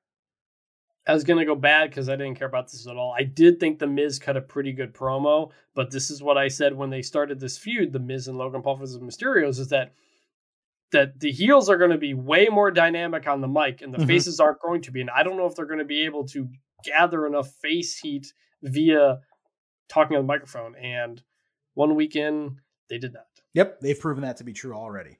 We had Robert Roode against Tommaso Ciampa. Ciampa countered the glorious DDT into a roll-up for the win in 3 minutes. The heels then attacked, with Ziggler hitting a super kick and cutting a promo that promoted NXT on Tuesday. This just sucked. It was far worse than last week. 2 weeks in a row, they have Ciampa beat Roode, which should be great. But they don't actually want to put him over either time because both were via roll-up. He didn't hit his finisher or even just hit a signature move or something and get a flat pinfall. Or do a pinning combination where he catches him, but at least it's a real wrestling move. real wins in longer matches actually help someone, help them get over. Tommaso Ciampa is not a Ricochet where he needs to win by happenstance. He's a legitimate, great, strong, good-looking wrestler in terms of like size and strength, even though he may be a little bit short. And while it's great to see Ciampa on Raw again, holy shit, the quality of his theme took a major hit. He said on Instagram he wanted to change it because the old lyrics, he didn't really believe in them anymore, especially amid COVID and a lot of people dying recently. But it is quite a significant downgrade from a theme. You could just do that old song without the lyrics if you wanted. That's what I would have done. This whole thing was a shame. Start to finish, poorly done. Bad. And it's like, it's a complete I don't watch NXT, but I've caught these segments and they do a great job with the four of these guys, if you include Braun Breaker, on NXT. And then yet when they do it on Raw, it sucks. And it doesn't make me want to watch it. It doesn't make me want to watch NXT next day. I mean, I do because I like wrestling, but like it's such a poor job of promoting it because like you said, Ciampa has to win via happenstance. Why does that make me want to watch them, do the next thing? So the theme change, didn't love it. Couldn't barely even hear it. Mm-hmm. Hearing his explanation, I understand. So I understand wanting to change it, but yeah, didn't like it. The Usos talked shit in a backstage interview with Sam Roberts randomly for some reason on SmackDown about the Viking Raiders. I thought they all had a title match on the show. I was pretty sure they said at Elimination Chamber they were going to do it on SmackDown. The Raiders attacked them and screamed they wanted their title shot, but they already have a title shot. They're the number one contenders. It was later announced that their title match is next week on SmackDown. This is nothing. I'm going to say good. It wasn't bad, so I'm not going to say it was bad, but it's just I don't care about this. I want it to be over. I want the Usos to move on. Same. Nothing really else to say. All right. We had Xia Li against Natalya on SmackDown. Backstage, Xia said she was excited about her first match, and Natalya was the one who would need protection. She also got her full Street Fighter, Mortal Kombat, whatever you want to call it, entrance again. It's kind of sick. They had, get this though, Aaliyah, Drew Gulak, Mansoor, and Shayna Baszler watching the match backstage. Imagine throwing Baszler in with those other three people. Unconscionable to me. Xia Li showed off her athleticism. Then Natty slowed the entire match down with an abdominal stretch. The crowd chanted Hershey's chocolate. I was going to shit on that initially, but I saw on Twitter that they chanted that because Natalya dissed Hershey's during an in-arena promo that wasn't on TV before the match. I thought it was a protest chant to the match. It wasn't. It was an anti-Natalya chant. So they were cheering for Xia by doing it. So I'm okay. Okay, because commentary, I was waiting for commentary to say what it was because I couldn't make it out, but I don't think they could make it out either. Well, Pat McAfee said that the crowd was chanting Zaya's got it. He turned it around, which they weren't. Clearly were not.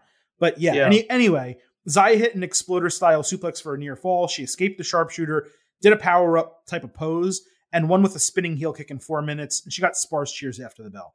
Typical issues here. The match was too short and too slow to get Xia over, given she's never had a TV match before for the main roster. If they let them actually work and do a few things that were exciting, she could have been showcased and gotten some crowd reaction. None of this is her fault, of course. She did have a spark. Hopefully WWE saw it. I'm going to be nice here and say good. They let her win with a finisher, and she looked good. Natalya made her look good. I just have a really bad feeling it's going to be the start of like a 3 or 4 match rematch feud, and that's obviously not a good thing. Yeah, it was fine. I guess I'll give it a good. They periodically, the idea of Xia Li just coming to the rescue of random wrestlers as the protector, like that was a pretty cool thing they did for like 2 weeks. And then we just like didn't see her for a month. Like you don't need to have her in a feud necessarily. I would love to just see that. And then it leads to a match here or there, but just like someone who's just kind of always waiting in the wings to help a face that needs it sometimes. Like I thought that was kind of interesting and they just kind of dropped it. Now she's just in a regular feud, so whatever. It would kind of make your other faces look weak, though, if they need a protector. Well, just if they were getting beat down in an unfair heelish type of way. You don't have to do it every time. Right. That makes sense. All right, over on Raw, we had Omos against T-Bar. Omos got a video package and then talked about dominating all of his challengers. He said T-Bar was his biggest opponent yet, I guess from a size perspective more than anything else. Omos pounced him off the apron before the bell, and T-Bar played dead. Then Omos won with his finisher in 38 seconds as WWE piped in boos after the finish. This was horrible from bell to bell. It was horrible from the start of the segment to the end of the segment. Omos even dressed poorly. How the hell is Dijak's name still T-Bar at this point? Retribution's been dead for like a year. They're all either released or not on TV, and he's still T-Bar. Holy shit, was this ugly. 0.0, Mr. Blutarski. And this was so bad that we had two big meaty men slapping meat. I'm not even giving it a sound drop here. 38 seconds. Go after yourself, WWE. And I saw, I think on Twitter, you declared Omos's career dead. Yeah, time of death was 8:40 p.m. on Monday night. It's over.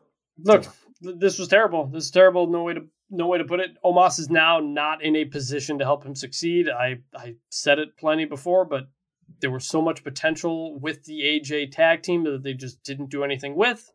And now they're having him out on his own, and he's not ready for that. And there's nothing you can do. Yeah, Omos is dead. Commander Aziz has been dead, but he's also not even on TV anymore. Apollo Crews is gone. He was never anything. Yeah, no, and I'm just saying. And Braun Strowman was released. So there's your three giants, all just made into nothing. Good job, WWE. Dana Brooke and Reggie. I'm glad we had time, though, for this. Dana, take it away. God forbid the big man match goes 3 minutes or 4 minutes. We got to get Dana Brooke and Reggie against Tamina and Akira Tozawa. Reggie won with a flipping senton in 1 minute. He almost broke Tozawa's neck. He almost landed on the back of his neck. Dana then made out with him to celebrate. Tamina then grabbed Tozawa and kissed him.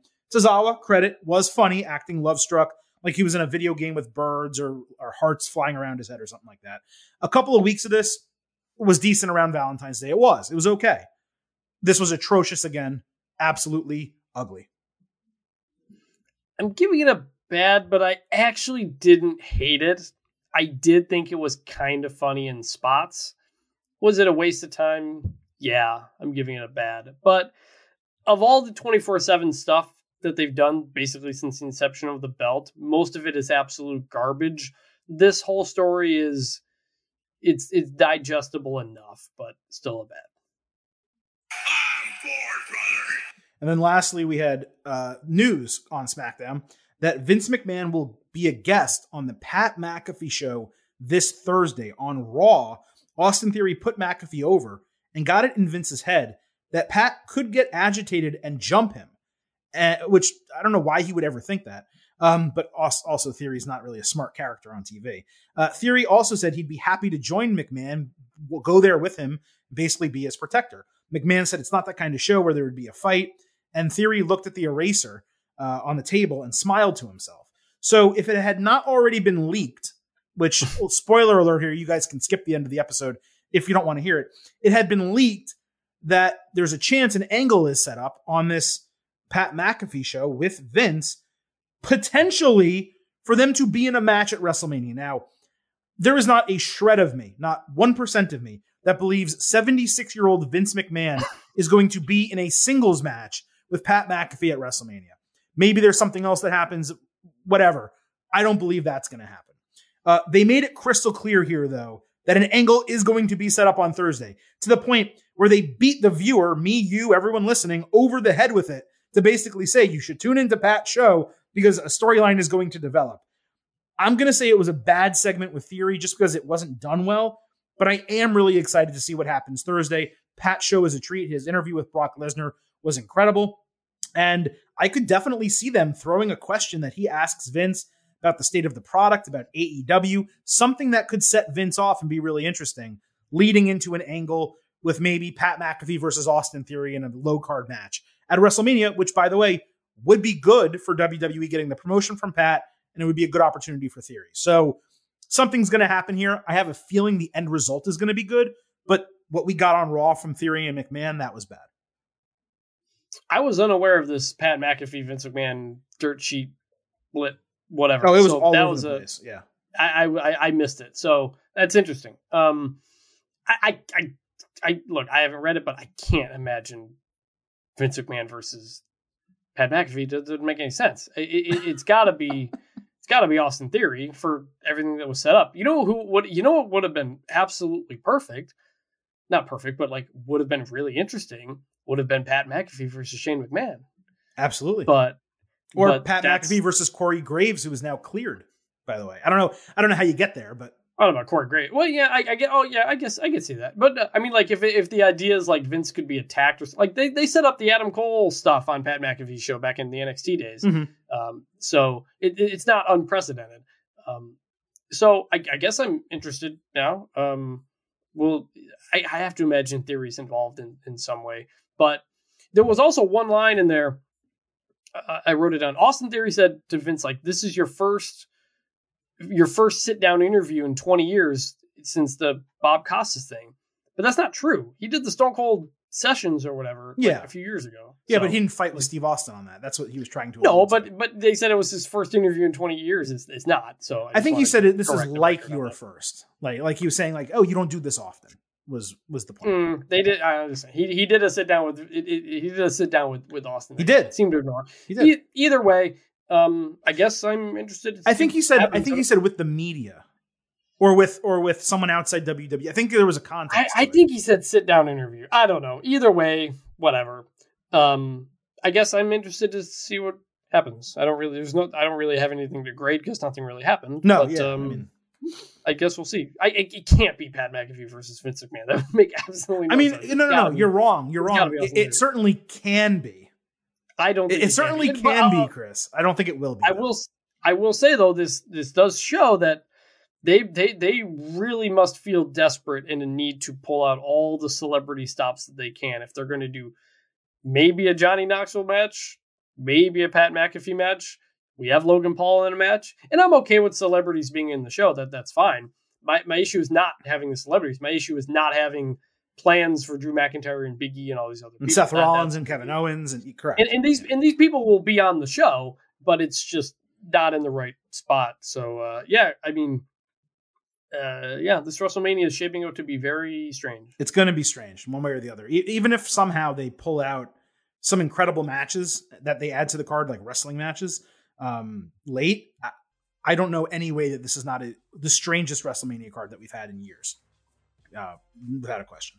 But that is it for this week in WWE. We really did cover it all across our opening segment, the main event, and the good, the bad, and the ugly. I would appreciate, now that you've sat through and listened to nearly a 2-hour podcast, you head on over to Apple Podcasts and Spotify, and remember that Getting Over. So while you're there, please leave a 5-star rating on Apple. Also leave a review. Let people know how much you love this damn show and why they should listen, and why the WrestleMania season is the best time of the year to subscribe and listen to the Getting Over Wrestling podcast. Also, please do not forget to follow us on Twitter at Getting Overcast, not only for episode releases, but live shows, tweets during all the TV programs. Every reason in the world to follow us on Twitter at Getting Overcast. We will be back on Thursday, as I mentioned at the start of the show, with our AEW Revolution Ultimate preview. We'll also talk about NXT on that episode. And then on Sunday, we will have the live pre-show on Twitter Spaces for AEW Revolution, along with AEW Revolution Instant Analysis as soon as that show goes off the air. So we have a loaded week here for the Getting Over Wrestling podcast, a loaded month ahead as we continue down this road to WrestleMania 38. But at this point, folks, I'm just going to leave you with 3 final words. Bye for now.